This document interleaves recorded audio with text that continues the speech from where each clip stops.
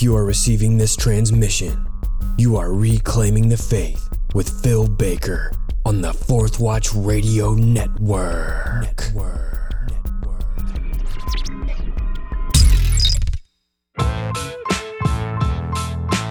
Welcome to episode 42 of Reclaiming the Faith, a podcast with a mission to reveal what the earliest Christians believed about the core issues facing us today. I'm your host, Phil Baker. Now let's dig into history. Hey y'all, thank you so much for taking time to listen to Reclaiming the Faith. Thank you for praying for me and my family. Thank you for praying for my podcasting partners, BDK and Justin Fall of the Fourth Watch Radio Network. And please continue to do so.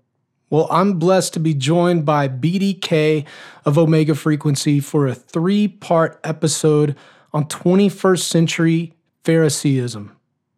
Here in episode 42, we begin part 1 of this eye-opening interview by looking at the human traditions surrounding discipleship and how these miss the mark of what Jesus calls his followers to in the Great Commission. Well, before we get into the rest of the show notes, I want to give you a preview of another song off my upcoming EP, the Shadows EP. It's going to be available for purchase or download on February 19th. So without any further ado, this is Revival. Pray for revival, your presence, oh God. Cleanse us with fire, lift up the cross in awe of your glory, broken by sin. Come and breathe new life in your people again. Oh, give us faith like we were children. Oh, let us seek first your kingdom. Oh, give us joy to sing your praises with all that we are. Oh, give us hope that's overflowing. Oh, let us love with pure devotion. Lord, hear our cry, be glorified and revive our hearts. Spirit of God. All right, well, again, that was a song called Revival off my upcoming 7-song EP called the Shadows EP. It's going to be available on February 19th, my fault, on iTunes, Amazon, CD Baby, and you can purchase those digital tracks or you can buy a physical copy of the album as well. Well, if you're blessed by this episode, I want to encourage you to leave a review, an honest review on my iTunes channel, Reclaiming the Faith. And if you have any questions about this episode, you can definitely email me at emailphilsbaker@gmail.com. You can find all kinds of stuff on my website, links to my blog, links to the CD, and links to my book on my website, philsbaker.com. And that book, New Wineskins and the Simple Words of Christ, came out in 2016. And if you've read that book and it's been a blessing to you, please leave an honest review on my on that page on Amazon. And I just want to let y'all know it's not just physical copies of the book, but you can also there's also a Kindle version as well. So please check that out. Like I said earlier, I'm blessed to be a part of the Fourth Watch Radio Network with Justin Fall, along with BDK of Omega Frequency, who I do a monthly Q&A show with called Ready with an Answer. And you can find that episode on the Justin Fall Fourth Watch Radio Network podcast or on BDK's podcast, Omega Frequency. And finally, the early Christian quotes I use can generally be found on the CD-ROM version of the Ante-Nicene Fathers, which you can purchase for a mere $5 on the Scroll Publishing website, scrollpublishing.com. All right, well, I'm super excited to get this interview rolling, so let's go ahead and start episode 42, 21st Century Evangelism with BDK, Part 1.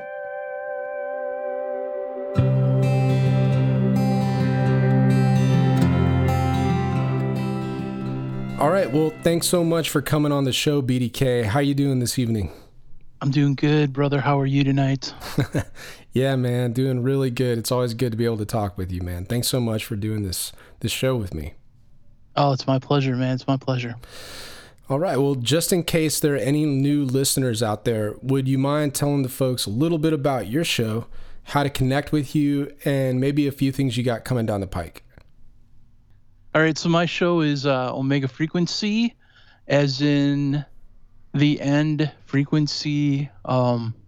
We started off as a podcast that mainly discussed end times Bible prophecy, and we moved into a podcast that discusses, okay, the end is coming. What should we do about it now? What we have coming down the pike is more biblical teaching, more Ready with an Answer episodes that you co-host with me. We got some awesome questions coming up in February. We have questions from people who are not believers again, writing in, asking really, really good questions about hell and things like that. So it's going to be awesome. Basically, man, we just want to love people and we want to give people biblical truth in this end times. And the easiest way to listen to us is just to go into your podcast player of choice, type in Omega Frequency or Fourth Watch Radio Network, either one, and just start perusing the shows. Or you can always get a hold of me by visiting our website, which is omegafrequency.com. Awesome. All right, so tonight we're going to be talking about modern day Phariseeism, and it may be a little bit different than folks are used to, but before we get rolling, I know you had a couple of words you wanted to share at the get-go. Yeah, I mean, this is going to be a hard show, but it's going to be a show that's going to be worth it. We're going to talk about some controversial things, and we're going to talk about some of the dirty laundry that's happening in the modern church movement. We're going to try to be respectful. We're going to try not to throw people out or throw people under the bus, but we want to have an honest conversation about some of the modern Phariseeism that has entered into the church and the need for true biblical discipleship. And in order to do that, we're going to have to wade through some dicey waters. And I know some people are going to say, why are you airing the church's dirty laundry? Why are you judging something within the church? Are you guys heresy hunting again? And we're really not. I just am at the point where I think Satan loves the sound of silence. Paul talks about this in 1 Corinthians 5:12. For what have I to do with judging outsiders? Is it not those inside the church whom you are to judge? And we seem to get that backwards, right? We judge heavily the sinners outside the church, but we keep stone cold silent about the church and about the error and about those promoting it because we don't want to offend or name names or cause division. And Satan is so happy when we become stone cold silent. I posted something on the internet the other day by Pastor Clendenin. He said Satan's only antagonism in this age is the church. And if he can neutralize that church by infiltrating it, setting up tares, he's destroyed his only antagonism. And that's why tonight we're going to contend for the faith. Because I'm not anti-church. I'm pro-church. Right. I'm pro the body of Christ. I want to see it well and healthy. I want to see it holy. I want to see it in revival. I want to see it walking in the same power that Christ walked in. And it's our duty to stand up against Satan. So we cannot be silent any longer. We cannot fail to address these controversial topics. Yeah, man. And, sometimes we're so close to something that it's hard to see objectively. I remember one time, the first time I had my son trim the hedges in front of our old house. He was trimming a row that was about 15 feet long. And I walked out and kind of looked at it and I was like, man, this kind of looks like a Gumby haircut. And he's like, what are you talking about? It's totally straight. And so I took him out to the street and said, okay, now turn around and look at the hedges. And then he saw it and he was like, oh man, he didn't realize, because he was too close to it, that it was at like a diagonal slant. He had to step back and look at it to be able to see it clearly. And we're not sitting here claiming that you and I see clearly. What we're trying to do, like, we are the standard.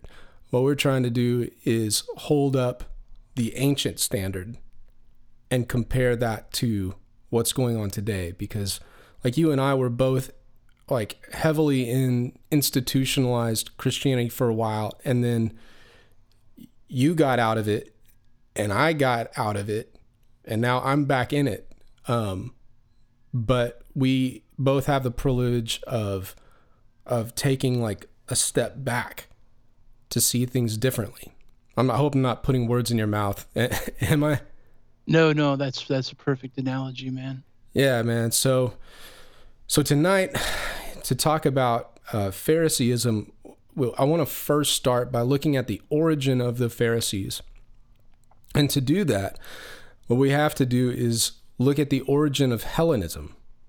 So Hellenism is the Greek way of life. It's the Greek worldview. And you can see the beginnings of Hellenism basically with Alexander the Great around 330 BC. And so Alexander, he's been called like the greatest missionary ever, next to the Apostle Paul. Is this guy had a mission. He wanted to bring the good news, basically, of Hellenism to the world. He really believed that if everybody could see the Greek way of life, the world would be changed for the better. And so he had this mission. And so he began to take over the world, like one city at a time, one kingdom at a time. But his main goal was not to just squash people into oblivion to get them to change, but rather to show them the beauty of it. And so when Hellenism first came to Israel, to Judah and Israel, that area, what they did was, instead of trying to squash the Jews originally, they began to bring sports to the Jews, the gladiatorial games and such.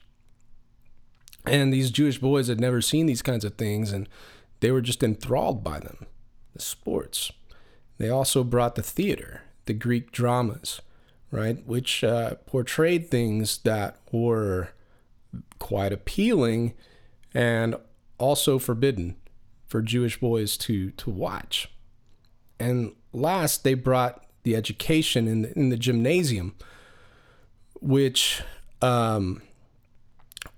where a lot of things happened, and they were done in the nude. And the reason for that is that the Greeks believed the human body was the epitome of beauty. And just like beauty comes from within, the Greeks thought truth came from within too. So it's very similar to what we would think of as humanism. So the Ptolemies were very gentle in bringing the Jews into Hellenism, into Hellenistic way of thinking. But eventually the Ptolemies got overrun by the Seleucids. And the Seleucids, starting with like Antiochus the third, and then getting into Antiochus the fourth, the one that we know as Antiochus Epiphanes. This is in the middle, it's like 167, 168, that time BC. The Seleucids with Antiochus the fourth, he began to just crush the Jews, to force them to become Hellenistic. And so he began to say things like Jews could not assemble for prayer, the Sabbath was forbidden, the scriptures were forbidden, circumcision was forbidden, dietary laws were forbidden, and they had to offer pagan sacrifices to Jews. That was a mandate. And so if you read the book of 1st and 2nd Maccabees, you can see a lot of this play out, and it's horrific. And I plan on one day soon doing a podcast on how the books of 1st and 2nd Maccabees they're kind of like a shadow of what will happen to Christians during the tribulation. but we'll leave that for another time. So anyways, things got really bad, and you have the Hasmoneans, which are like Judah the Maccabee and his dad and his brothers. They began to revolt against Antiochus, and they eventually win their freedom. This is how the story of Hanukkah, where its origins are. And so out of this, you develop these people called the Hasidim, which means like the pious ones.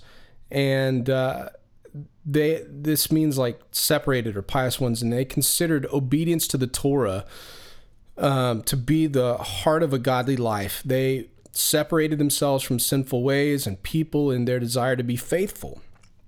And they believed strongly in God's judgment and a resurrection where men would be rewarded or punished according to their deeds. This consisted of the largest Jewish sect during Jesus' lifetime and exerted great control over society through synagogues. And so, like, you could think of, why did the Jews go into exile? Well, they had like forbidden the Torah, they forsaken the Torah. They had forsaken God's laws when they got brought into Babylon. Like, they had turned their back on God and began to worship the gods of the pagan cultures.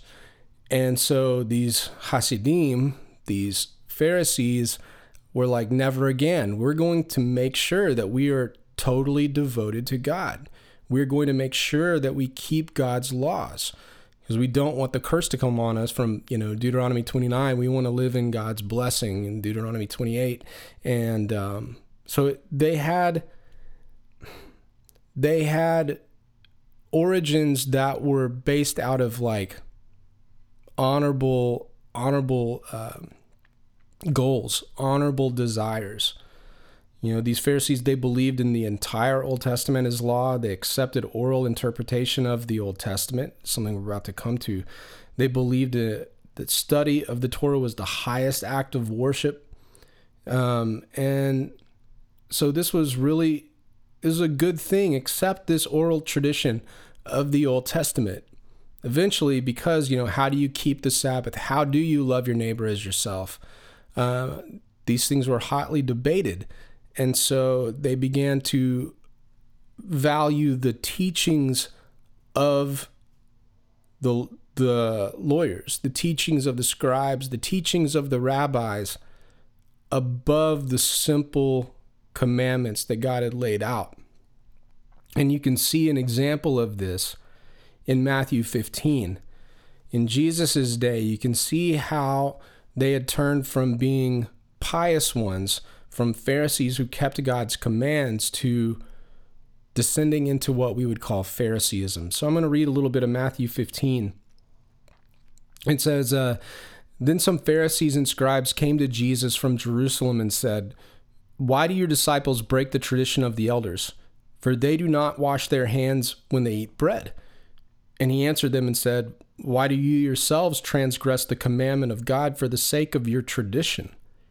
For God said, 'Honor your father and mother,' and he who speaks evil of father and mother is to be put to death. But you say, 'Whoever says to his father or mother, whatever I have that would help you has been given to God,'" or Korban, he is not to honor his father and mother. And by this you invalidated the word of God for the sake of your tradition. You hypocrites, rightly did Isaiah prophesy of you, that these people honors me with their lips, but their heart is far from me. But in vain do they worship me, teaching as doctrine the precepts of men. And that really is where I land with what is Phariseeism.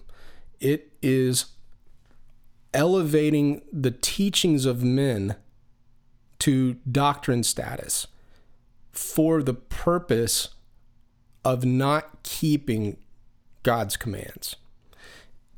And sometimes, Phariseeism has been taught that it's just like you're all about following the rules. Well, yes and no. It's all about following man's rules, not God's rules. Valuing human tradition above the simple words of Christ. And Irenaeus, Irenaeus highlights this, as does Cyprian, and I'm going to give a couple of quotes, and unless you have something you wanted to say, do you, BDK? I'll wait till you're done with the history. Okay, cool. So here's a little bit of Irenaeus talking about Matthew 15. He says, "As also Isaiah says, this people honor me with their lips, but their hearts are far from me. Howbeit in vain do they worship me, teaching the doctrines and commandments of men." So he's quoting the Isaiah passage as well as like where Jesus cites that in Matthew 15. And then he continues, he goes, "He does not call the law given by Moses commandments of men, but the traditions of the elders themselves which they had invented, and in upholding which they had made the law of God of none effect, and were on this account also not subject to his word." So, again, Irenaeus is saying they elevated the tradition so they wouldn't have to be subject to God's word. Here's Cyprian. In 250, he goes, none is to be followed but Christ, right? We're not supposed to follow anybody but Christ. "Assuredly, therefore, it behooves us to obey and do that which Christ did and what he commanded to be done. And that Christ alone ought to be heard. The Father also testifies from heaven, saying, 'This is my beloved Son, in whom I am well pleased. Listen to him.' Therefore, if Christ alone must be heard, we ought not to give heed to what another before us may have thought was to be done, but rather what Christ, who was before all, first did. Neither is it becoming to follow the practice of man, but the truth of God, since God speaks by the prophet Isaiah and says, 'In vain do they worship me, teaching the commandments and doctrines of man.' And again, the Lord in the gospel repeals the same saying, 'You reject the commandment of God that you may keep your own tradition.'" So what I'm trying to do, it may seem like a modern definition of Phariseeism to some who are listening, but really it's an ancient definition of Phariseeism from the early Christians, where folks elevated the traditions of man in order to not keep the commandments of Christ. And so tonight we're going to look at 3 areas where this is being done. We're going to look at the traditions of discipleship. We're going to look at the tradition of the church's relationship with early governments. And we're going to look at the traditions of institutional Christianity. So, BDK, do you want to hit on something now? Because I'm done before we get into the traditions of discipleship. No, the only thing I would add is a lot of times people, like you say, get it twisted that Phariseeism is this strict observance of Old Testament law, when it really, in effect, was the observance of the traditions of men. You have to understand there was also a third sect within Phariseeism that you don't hear talked about much of the time, and it was called the Kenite sect. Have you ever heard of that? Yeah. Yeah, they believed that the traditions of the elders, the traditions of men, the hand washing, all that other stuff, anything that wasn't written Torah was not to be observed. And so therefore it was a smaller sect. They were always fighting with that sect because Phariseeism is that way of safeguarding the Torah by adding all your own man-made rules and regulations. It was highly probable that Jesus was actually a Kenite Jew. And that was probably one of the reasons he fought so hard with the Pharisees, because he demanded strict observance to the will of God, not so much the traditions of men. So when we talk about everything that we're talking about tonight, just keep in mind that this Pharisee spirit, as some would call it, isn't so much a spirit that demands that, you have to keep this, and this. It's a spirit that elevates, for selfish reason, their own traditions and traditions of men over the words of Christ and over obedience to the revelation of Christ and his word. Yeah, amen, dude. So let's begin with the traditions of discipleship. I want to start with a quote a good buddy of mine showed me, and it says this: things have come to be less about the mission of the church and more about the maintenance of the institution. And I mean, that was like a kick in the gut for me when I heard that the church is not so much concerned about the real mission of the church, but more about the maintenance of the institution. And what is the mission of the church? Well, that's found in Matthew 28, 18 through 20. It's called the Great Commission. And says, all authority has been given to me in heaven and on earth, Jesus said. So go, therefore, and make disciples of all the nations, baptizing them in the name of the Father and of the Son and of the Holy Spirit, teaching them to observe, to keep, to obey all that I have commanded you. And lo, I am with you always, even to the end of the age. So this is like the heartbeat of discipleship, making disciples. And I just want to highlight two real quick traditional approaches to discipleship that miss the mark. And that's first would be something that I heard a lot in the Baptist church, which was basically making disciples means making converts. So like every Christian is a disciple of Jesus, you know, and that's just simply not true. Just because you call yourself a Christian, if you're not following Jesus, you're not being a disciple. Like the whole goal of a disciple is to become like his rabbi, not just to know what the rabbi knows, but to also do what the rabbi does in every respect. And that's why they would be called, like a disciple would be someone who's covered in the dust of his rabbi, because they're literally walking right behind the rabbi, observing every single thing that the rabbi would do. And so over the course of the day, in a dusty place like Israel, if you're following that close to someone, you're literally going to be covered in their dust. And that's how closely these people would be following, both literally and metaphorically. And so it's not just about converts. That's not the mission, because he says, teach them to observe everything that I've commanded you. So we're literally supposed to be teaching people how to follow Jesus through his commands. And so in order for them to know his commands, we have to teach them his commands and teach them how to follow his commands. So the second way that I think discipleship has been kind of co-opted in a sense is basically teaching people to do what you do in church. Right? So like if I'm teaching people how to write curriculum for children, then I'm doing discipleship. Now, I may be making a disciple there, but I'm making a disciple of myself. I'm not making a disciple of Jesus necessarily, unless I'm teaching people to observe everything that Jesus taught. Does that make sense? Yeah, it's kind of like what Paul said, you follow me as I have followed Christ. It's a literal chain or a walking or a following in the master's footsteps. Right. It's not just me showing you how to do something that helps maintain the institution. It's teaching people to follow Jesus, teaching them what Jesus taught, and helping them to live that out. But in order for that to happen, we have to be breaking open the Word of God.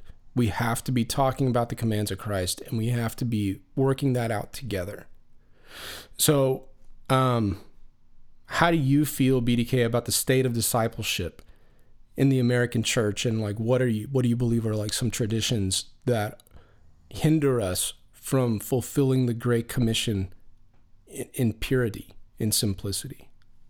Well, that's the thing. It's purity and simplicity, right? And I like what you said about the disciples that were chosen by their rabbi. They were covered in the dust of the rabbi.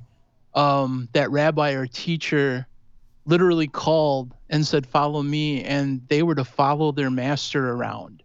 And you would think that their goal would be to learn their master's teachings. And that was a part of it, but that wasn't the main focus. Like you said, the biggest goal was to learn to act like their master, to see a situation and see how the master engaged in that situation, so that when a similar situation happened to them, that they would be able to engage like it. We see that literally worked out when Jesus sends out the 72, right? Like they're following him around. They're seeing Jesus cast out devils, heal the sick, proclaim the gospel of the kingdom of God being at hand. And Jesus gives them the exact same mission. He says, go proclaim the kingdom of God, heal the sick, cast out devils. Everything we are to do is to be patterned after Jesus. And people think that that's a really high task. And I wonder if part of the reason we have so many systems and programs is because we want to simplify that method into an easy, teachable way. But there's only one really true, simple way to follow Christ, and it's so simple that we rob people of the simplicity. There's only one way and one will of God, and that's to be led by the one who lives inside of us, right? So as we are led by the Spirit of God, we become the sons of God. The Spirit lives inside of us. It leads us. It empowers us. And as we are empowered by the same Spirit that empowered Jesus, we are then led by the same Spirit that led Jesus. And we are to be like the disciples, and we need to replicate this Spirit-filled life that Jesus lived. And that's the mission. Like you said, the mission isn't the maintenance of the church. The mission is to replicate a Spirit-filled life on earth to be God's address. Acts 10:38 says, how God anointed Jesus of Nazareth with the Holy Ghost and with power, who went about doing good and healing all that were oppressed of the devil, for God was with him. How often do we go about doing good as Jesus went about doing good? How often have we failed to bring healing to the oppressed as Jesus did? This stands in stark contrast to the opposition that the Pharisees gave and that Jesus had with the Pharisees. Jesus took the Pharisees to task by this all the time about their way of creating disciples, which was load people up with rules and mandates instead of simply following and being led by their Messiah. He says in Matthew 23:1-4, for they bind heavy burdens and grievous to be borne, and lay them on men's shoulders, but they themselves will not move them one of their fingers. In Matthew 23:15, it says, woe unto you, scribes and Pharisees, hypocrites, for you compass sea and land to make one proselyte or disciple, and when he is made, ye make him twofold more the child of hell than yourself. This is because they had all those rules, all those regulations. And like you said, when in the beginning, right, it came from a good place. These people wanted to set themselves apart from the Hellenistic Greek way. They wanted to safeguard this so that they wouldn't be culturally overrun by the Greeks. But when they did this, instead of following the words and the commands of God and returning to God as the Father and living in purity and holiness and being the light that they were supposed to be to the world, they built up all these systems of gates and rules and regulations and said, we're safeguarding what we have. And because of that, they put so many burdens and so many oppressions on people. And Jesus came to set the oppressed people free. And because all they taught was a system of observances and formulas, they themselves wouldn't even keep it, according to Jesus. And this is the difference between Jesus and his disciples and the Pharisees and their disciples. Jesus, for 3.5 years, invited his disciples to follow him around, eat what he ate, drink what he drank, literally cover themselves, like you said, in his dust. But he did that so that they would model him. But when Jesus came in contact with the Pharisees in Matthew 23:1-3, he took them to task. He said, then spake Jesus to the multitudes and to his disciples, saying, the scribes and the Pharisees sit in Moses' seat. All therefore whatsoever they bid you observe, that observe and do, but do not ye after their works, for they say and do not. Or as the NLT says, don't follow their example, for they don't practice what they teach. Jesus was saying, yeah, these people have authority in the religion because they're sitting in the seat of Moses, or they're sitting in the seat that they have this control over the Torah, and it's profitable that you listen to them because you have to listen. There's a system of authority here on earth, but listen to what they say, but don't do what they do. It was the exact opposite of what Jesus did to his disciples, right? Follow me and learn of me, for I am meek and lowly of spirit and humble of heart. He would literally engage them to follow him, but to the Pharisees, he says, don't do what they do. Don't follow their actions, because they teach a lot of stuff and they think they have everything safeguarded, but they don't practice what they teach. So how do you think the state of Phariseeism in Jesus' day, in terms of discipleship, is comparable to today? How discipleship is being lived out? Well, here's how let's bring it back to this idea of converts and disciples and how we confuse the two. So in modern day church movements, and speaking as a former pastor, and you yourself, pastor, former pastor, now you're back into institutionalized religion, we view success rates based on the number of conversions or the number of people attending church. And so we have to build a model that's sustainable, and we are interested in the numbers that attend our church. We're interested in the programs that we can give. Like, we want to have at least 7 or 8 good programs, one for the children, one for the teens, one for the youth, one for the senior citizens, one for the singles, one for the married people. We want to have a men's study, a women's study. We want to have AA, Alcoholics Anonymous, meet on Thursday nights in our basement. We basically have all of these systems and programs in place to offer people, to entice people to come in. And there's nothing wrong with trying to meet the needs of your people, but if that's the attraction, then it's not the Holy Spirit. You see, Jesus was really smart about this. You read the Great Commission before, and Jesus gives the Great Commission, and then you see him up on that Mount of Olives before he's about ready to go into heaven. And he's like, now, before you do one other thing, before you take one more step, before you even put one foot to the earth and one hand to the plow of doing this Great Commission, you need to wait until you're endued with the power to do it. And the reason is twofold, because the first reason is God wants to literally deposit all of heaven's resources within his church. And he doesn't need any of he didn't tell him to like go and do it the Pharisee way, or go and make rules and regulations, or go out and cross the seas like the Pharisees did to make proselytes. He says, no, wait for the Spirit of God to be inside of you, to come upon you, so that you can be led by the Spirit of God, so that you can be empowered by the Spirit of God. And the second thing that did was, not only did it make all of heaven's resources available to the church, but all of the glory goes to God, because you're only using his resources to win souls.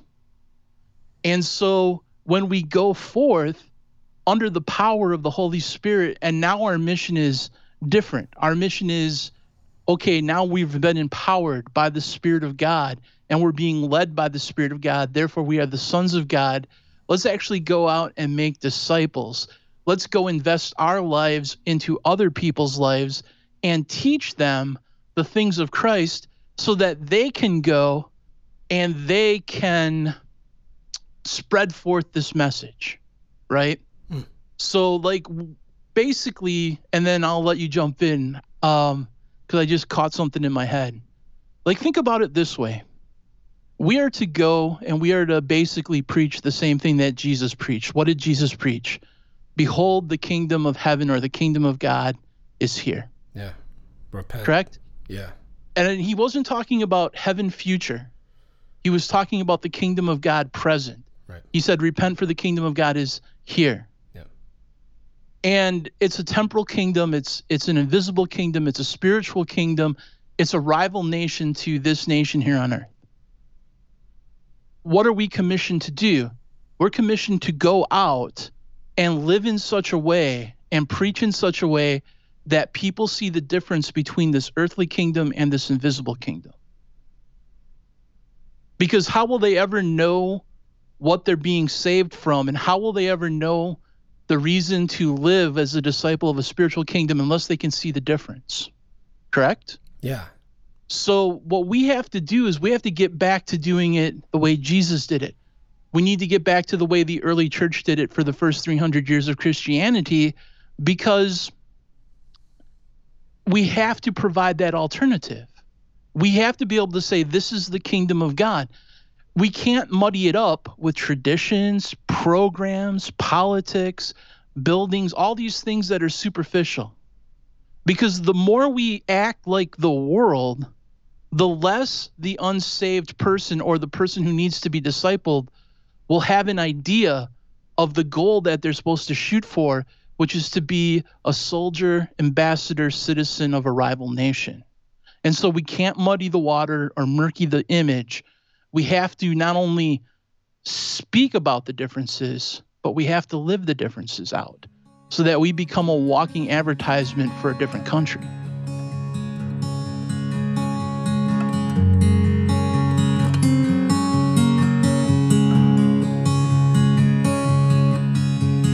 I can't take much more of this, I swear.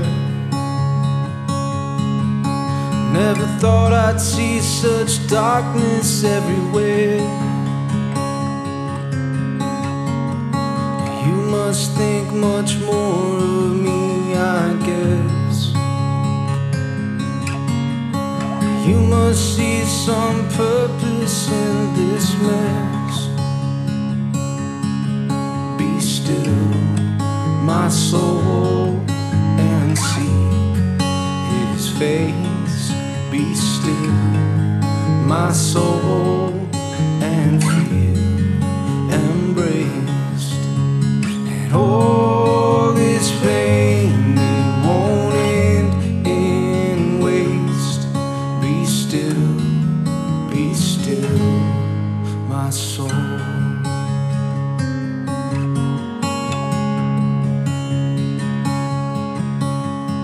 Maybe it's not mine to know your ways. Maybe it's not time to feel your grace. Feelings come and feelings fly away. But truth, just like an anchor, holds its place. Be still, my soul, and see His face.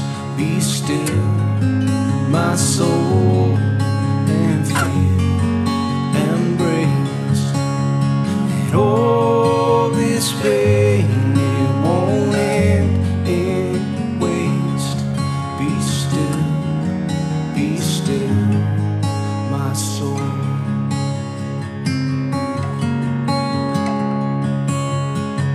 Be still, my soul.